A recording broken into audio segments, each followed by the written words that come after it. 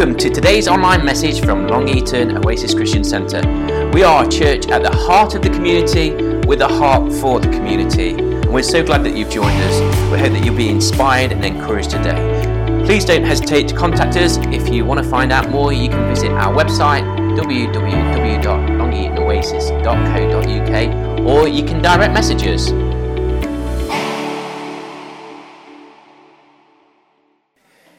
Going to take a few moments. Should we pray together? And after that introduction, let's pray together. And I want to share just for a few moments this morning. And Father God, we open our hearts, our minds. We thank you that we have the freedom to meet like this. There's so many parts of the world. We've been reminded recently when Mehdi shared that in Iran, Christians have to whisper and meet in small groups in hiding.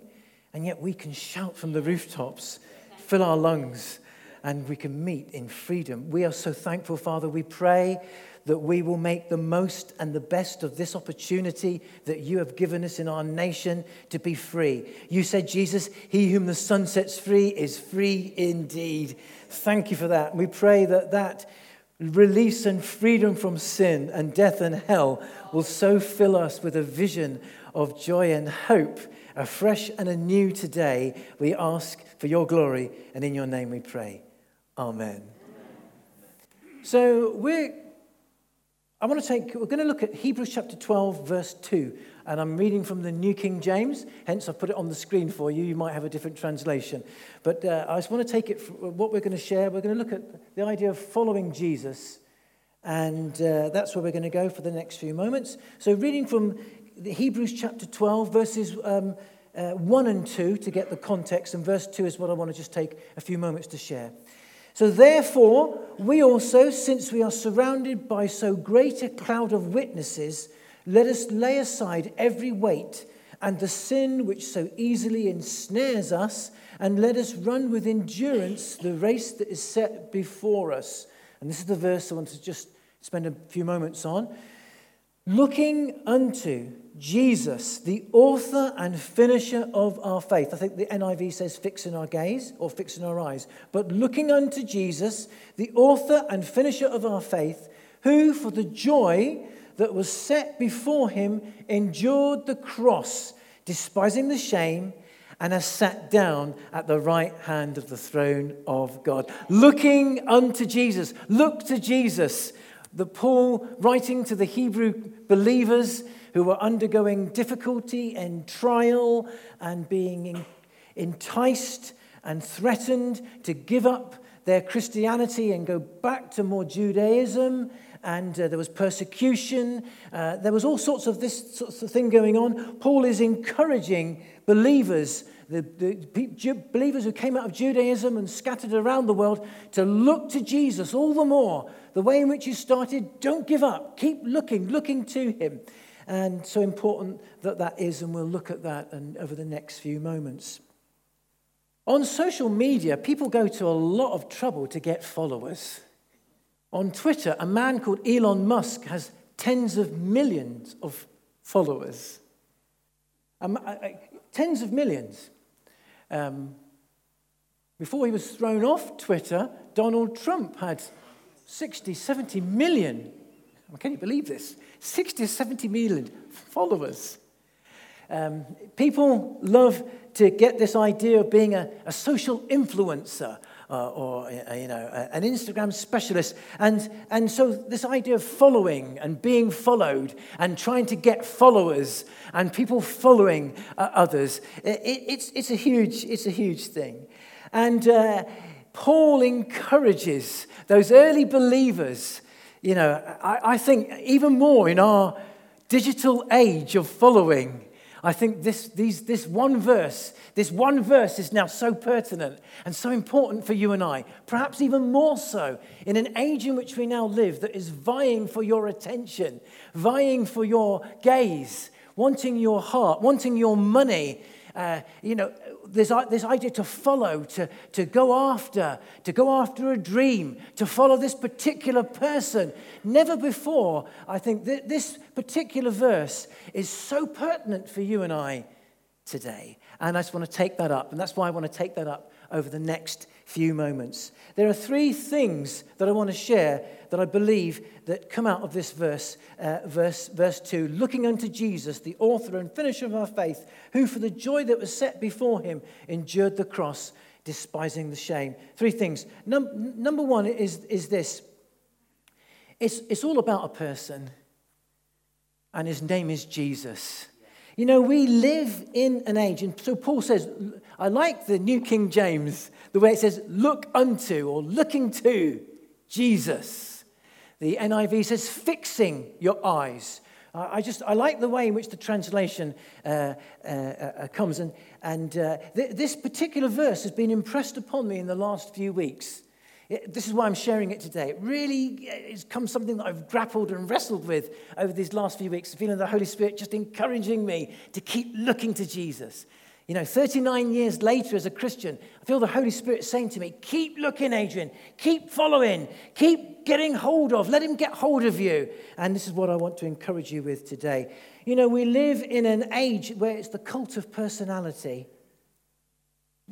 In some ways, it's turning a little bit sour because some of the personalities are letting us down, and so people are becoming cynical with personality. But generally, in the sort of 20th, 21st century, it is the cult of personality. If you ask somebody, you know, what they want to do, it's either they want to become a football star or a pop star or an influencer. They want to be a big personality. They'd love to have millions of followers on social media, you know. And there is this thing about following a certain figure. They look good, they sound good, they seem great. And this can dangerously,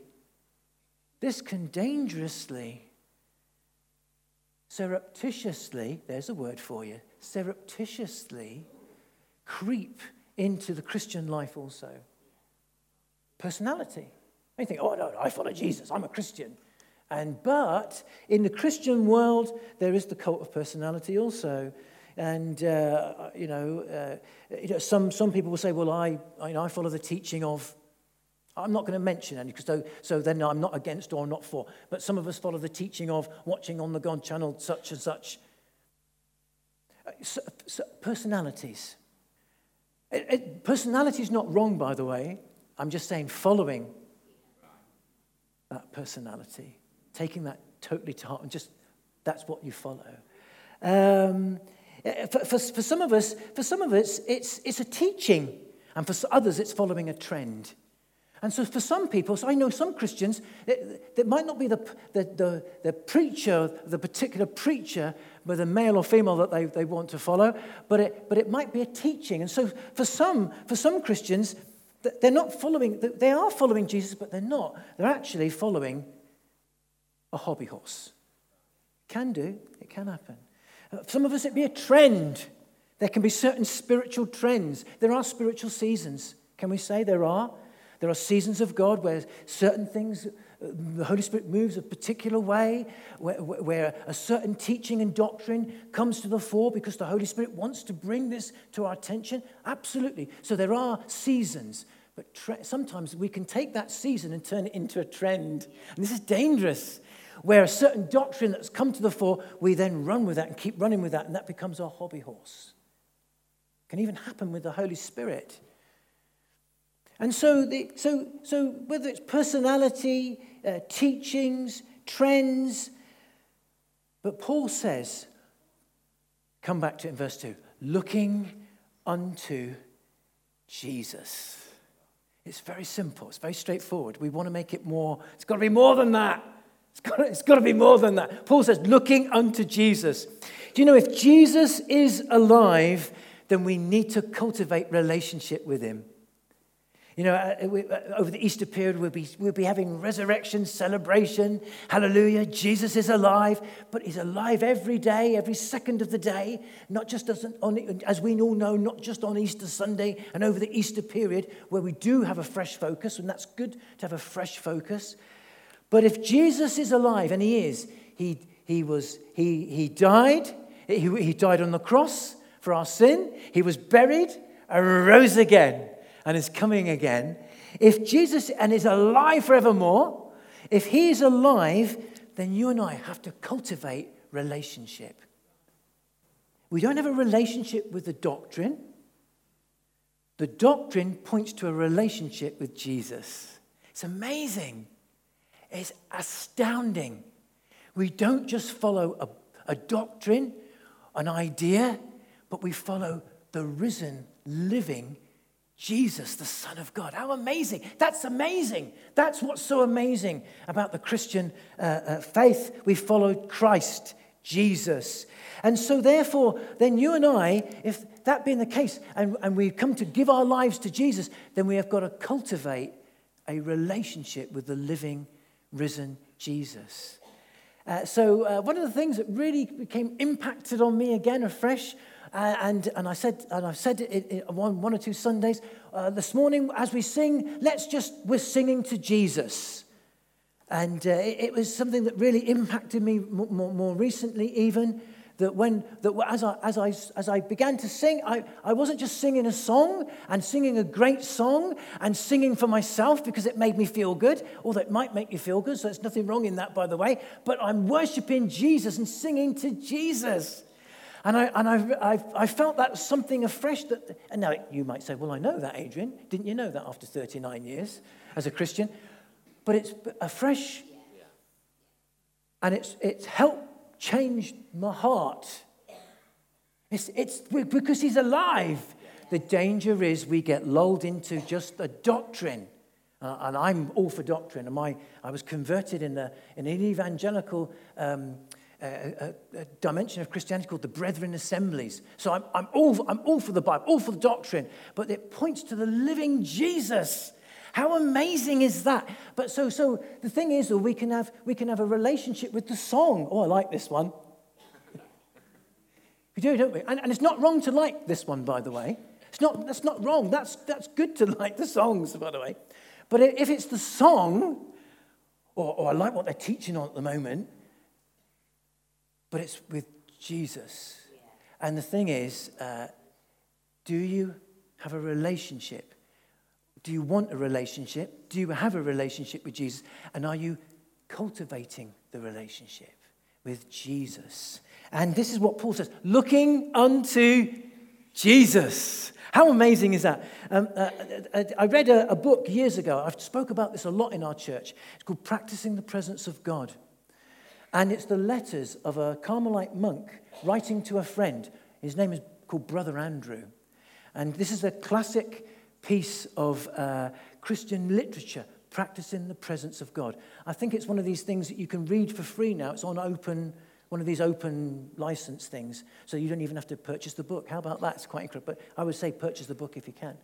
And what's good about it is it's the letters of this man who was in a Carmelite monastery. He was a novice monk, and he had a relationship with Jesus, a true living relationship with Jesus Christ, a real believer. And he said he found the presence of Jesus when he cleaned the pots in the sink and when he tended the bees, when he did his work, basically. He knew the presence of Jesus. The presence of Jesus was so sweet. He said he felt more then than when he went into the chapel to do the set prayers and readings that he had to do as part of his monastic faith. Wow, it was an amazing read, actually, and he had a deep, alive, living, and real relationship with the living Jesus Christ. One of the things that I've shared in our churches is the art of conversational prayer. And I mean reverently, but speaking with Jesus. Not just asking things from Jesus and beseeching him, which is right, the right and proper moments to do that, but it's having a... And so for me, when I'm out walking, I will have a conversational, reverent but conversational prayer, thanking him, saying, I love you, Jesus. Thank you for today. You've been so good in my life. You've looked after me. It's so good that I know you. And hearing and feeling the presence of God. That's what I mean by a conversational style of prayer. And that's something that you have to learn because we don't always do that. We'll say, dear Lord Jesus, thank you for today. And thank you for the Holy Spirit. I need you in my life. And that's all well, that's right and true and good. But there is something about opening up the heart and hearing and listening and conversing. And it builds up the relationship. And this is what Brother Lawrence did while he was washing pots. It's incredible, isn't it? He said the presence of and the man interviewing him, who spoke with him, and then he sent these letters to, said that he shone. He knew, and Jesus knew him. It was spectacular and dramatic.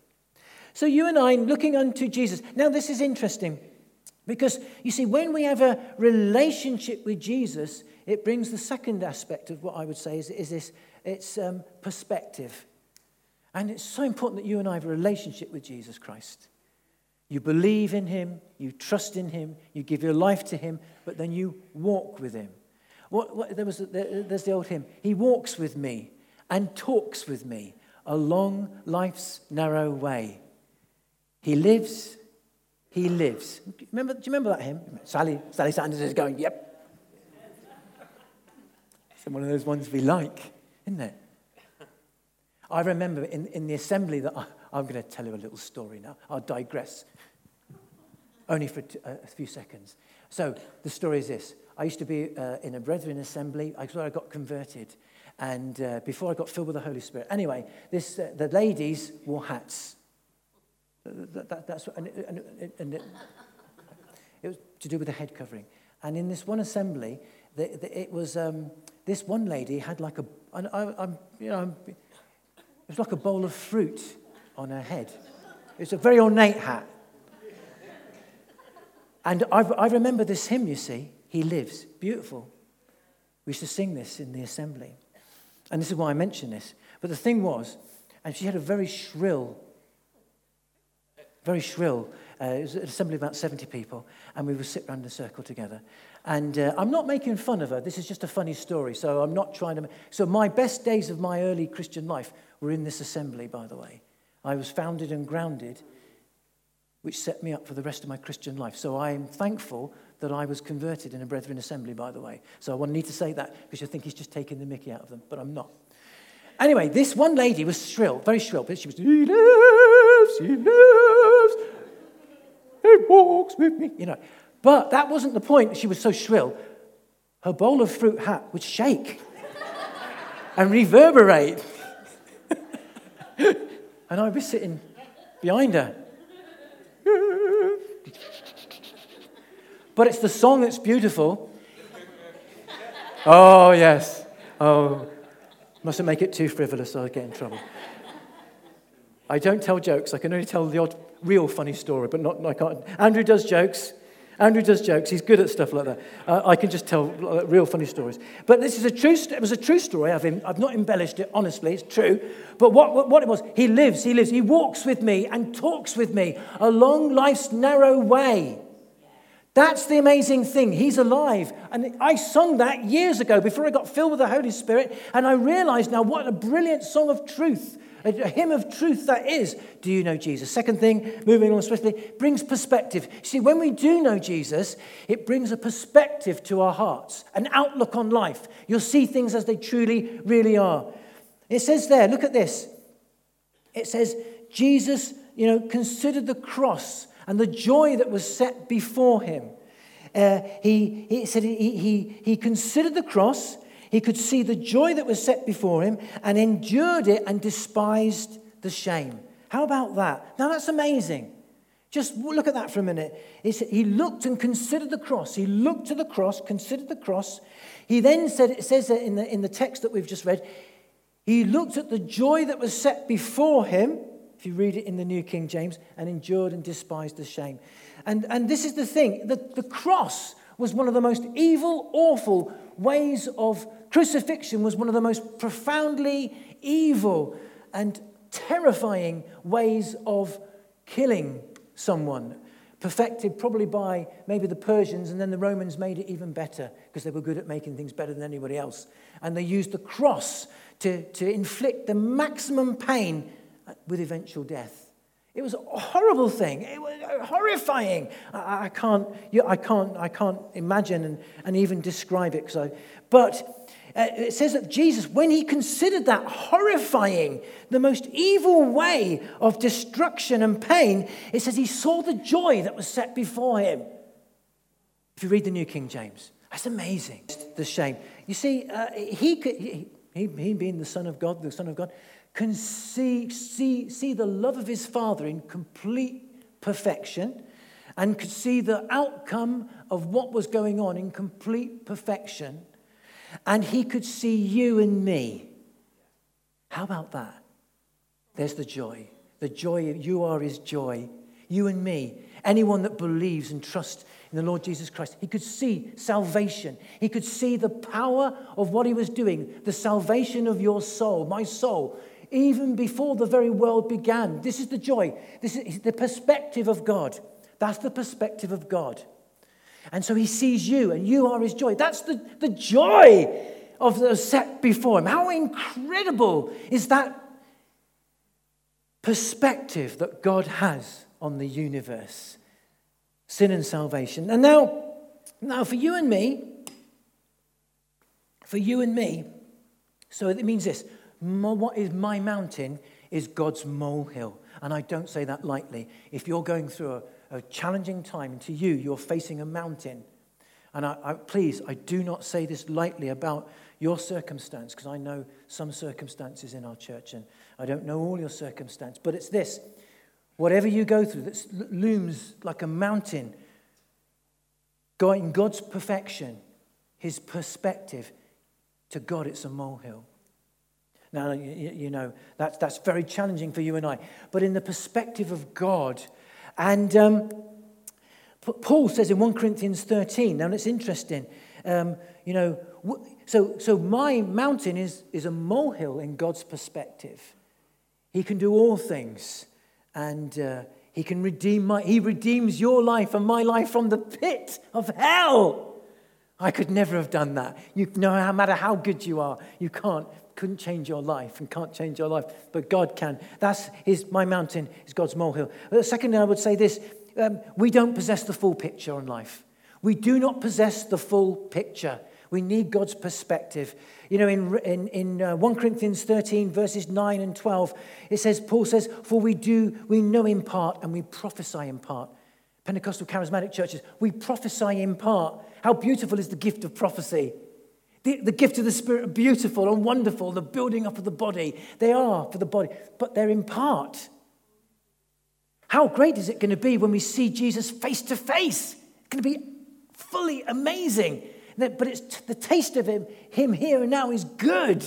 It's so good. But in part, so Paul says, you prophesy in part. And then he goes on to say in verse 12, we see now through a glass dimly, but then face to face. We see it through a glass dimly in this world. So in other words, it's this, to try and say this. Paul is saying in 1 Corinthians 13 about how love is perfect. And in this world, we only see in part. We haven't got the full picture, in other words. You and I do not have the full picture on life. It's partial. I don't know what you're going through right now. I don't know what you're facing. I don't know what you're seeing ahead of you. I'm not sure maybe where you've come from. But God does see all of that. And God cares and truly loves you. For God so loved the world, John 3:16, that he gave his one and only Son, that whoever believes in him shall not perish but have everlasting life. God loves you, loves all of his creation, and calls our hearts. But he sees the bigger picture for you and I and in our lives. So when we have a relationship with him, Jesus, looking unto Jesus, he imparts perspective. He helps you see what you're going through, where you're going to, where I've come from. How amazing. It's really incredible. This is why we need a revelation. Not just a book of Revelation, but for God to reveal to us your will. This is why Jesus said, not my will, Father, but your will be done in Gethsemane. The Father could see the full picture. Please take comfort as you trust him. God will help you see. You'll be able to see. You'll have a perspective. It might not happen immediately. It may not, I'm not saying this is necessarily a quick fix, but God will show you. You'll begin to see. You'll come through. You'll come through the other side. I always say, Lord, help me see. Help me trust. I'm giving my life to you. And it might mean that I might not know fully everything, but he helps me through. He takes me through. He gives me perspective. Now, the thing is this. So this is why we need God's revelation. Perspective is so important. A lot of psychologists will even say today, your outlook on life, perspective, the way you look at life, the way you look at your circumstance, might not make it go away, but helps you. So psychologists even acknowledge this today. So perspective is so incredibly important. So then Jesus looked and endured the shame and the terror of the cross with the joy that was you and me. Salvation. How incredible. Perspective gives you strength. So what Paul is saying, when you see Jesus, he gives you perspective. And he says to the church, endure. Come on, follow him.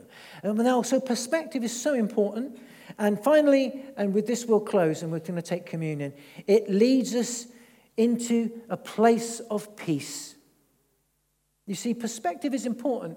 It can lead us into a place of peace. It leads us into a place of God's presence. The peace comes from the presence of Jesus himself. Remember, he's the living. If there's any personality, if there's any person that I would encourage you to follow, and follow Jesus. Follow the Lord Jesus Christ. You know, it says who, for the joy that was set before him. For Jesus, there was a place of peace in the midst of terror and terrifying pain and the sins of the whole universe. The pain of the cross is one thing, and it was evil and awful, but the sin of the universe, wow. I don't even imagine what that felt like, what that was like for Jesus. But it says he saw the joy, you and I, the whole of salvation for the universe, all of creation, for you and for me. And there can come a peace. Now that peace, Jesus said, take courage. You'll have trouble in this world. But, trust me. I've overcome this world. That's what Jesus said. Jesus said to the disciples, my peace I give you. When they were frightened about him going, before he was telling them that he wouldn't be with them forever, he was going to go to the cross. And Jesus said, my peace I give you. He tangibly imparts and gives you the supernatural. And the peace of God that's here being described in the Old Testament, the shalom, is the totality of God. That's what it means. Not just phew, I've got a breather, a little bit of peace and quiet. It means, the peace there means totality of God. The peace, protection, presence, provision of God. And when we find Jesus, he gives us he reveals to us his love. We know his presence. There comes a sense that this might not have gone from me, but I'm going to be okay. I'm in your hands, God. And in my own life, there's been a few tight jams. There's been some horrible circumstances, and I'm sure there'll be others along the way of just life. But I've felt moments in my life when, no matter what I'm going through, God, you're with me. God, I'm in this with you. And God, no matter what I face, I'm in a storm, but I'm in your hands too. And that comes the place and the peace and the presence of God. And so, no wonder Paul says, look unto Jesus. Anyone we're going to follow today, let's follow him. Shall we pray together? God bless you. I'm going to hand back to Andrew, and then we're going to take communion together, but so we can respond as we seek to give our hearts and lives afresh to Jesus, building our relationship with him, conversing day by day. Heavenly Father, Father God, I just thank you, Lord Jesus, that you considered the cross. You didn't shrink back. You embraced all the terror that it brought and pain, and saw the joy that was my life, Father God, our lives, the salvation of the universe set before him. Thank you, thank you, thank you. We give you our hearts, we give you our lives. We pray, Father, I believe, help me in my unbelief. Father God, you know my circumstance. I give you my circumstance today. My pain, my fear, my worry, my life. I submit my life into your hands, Jesus, I pray. Take my life, I pray. Amen.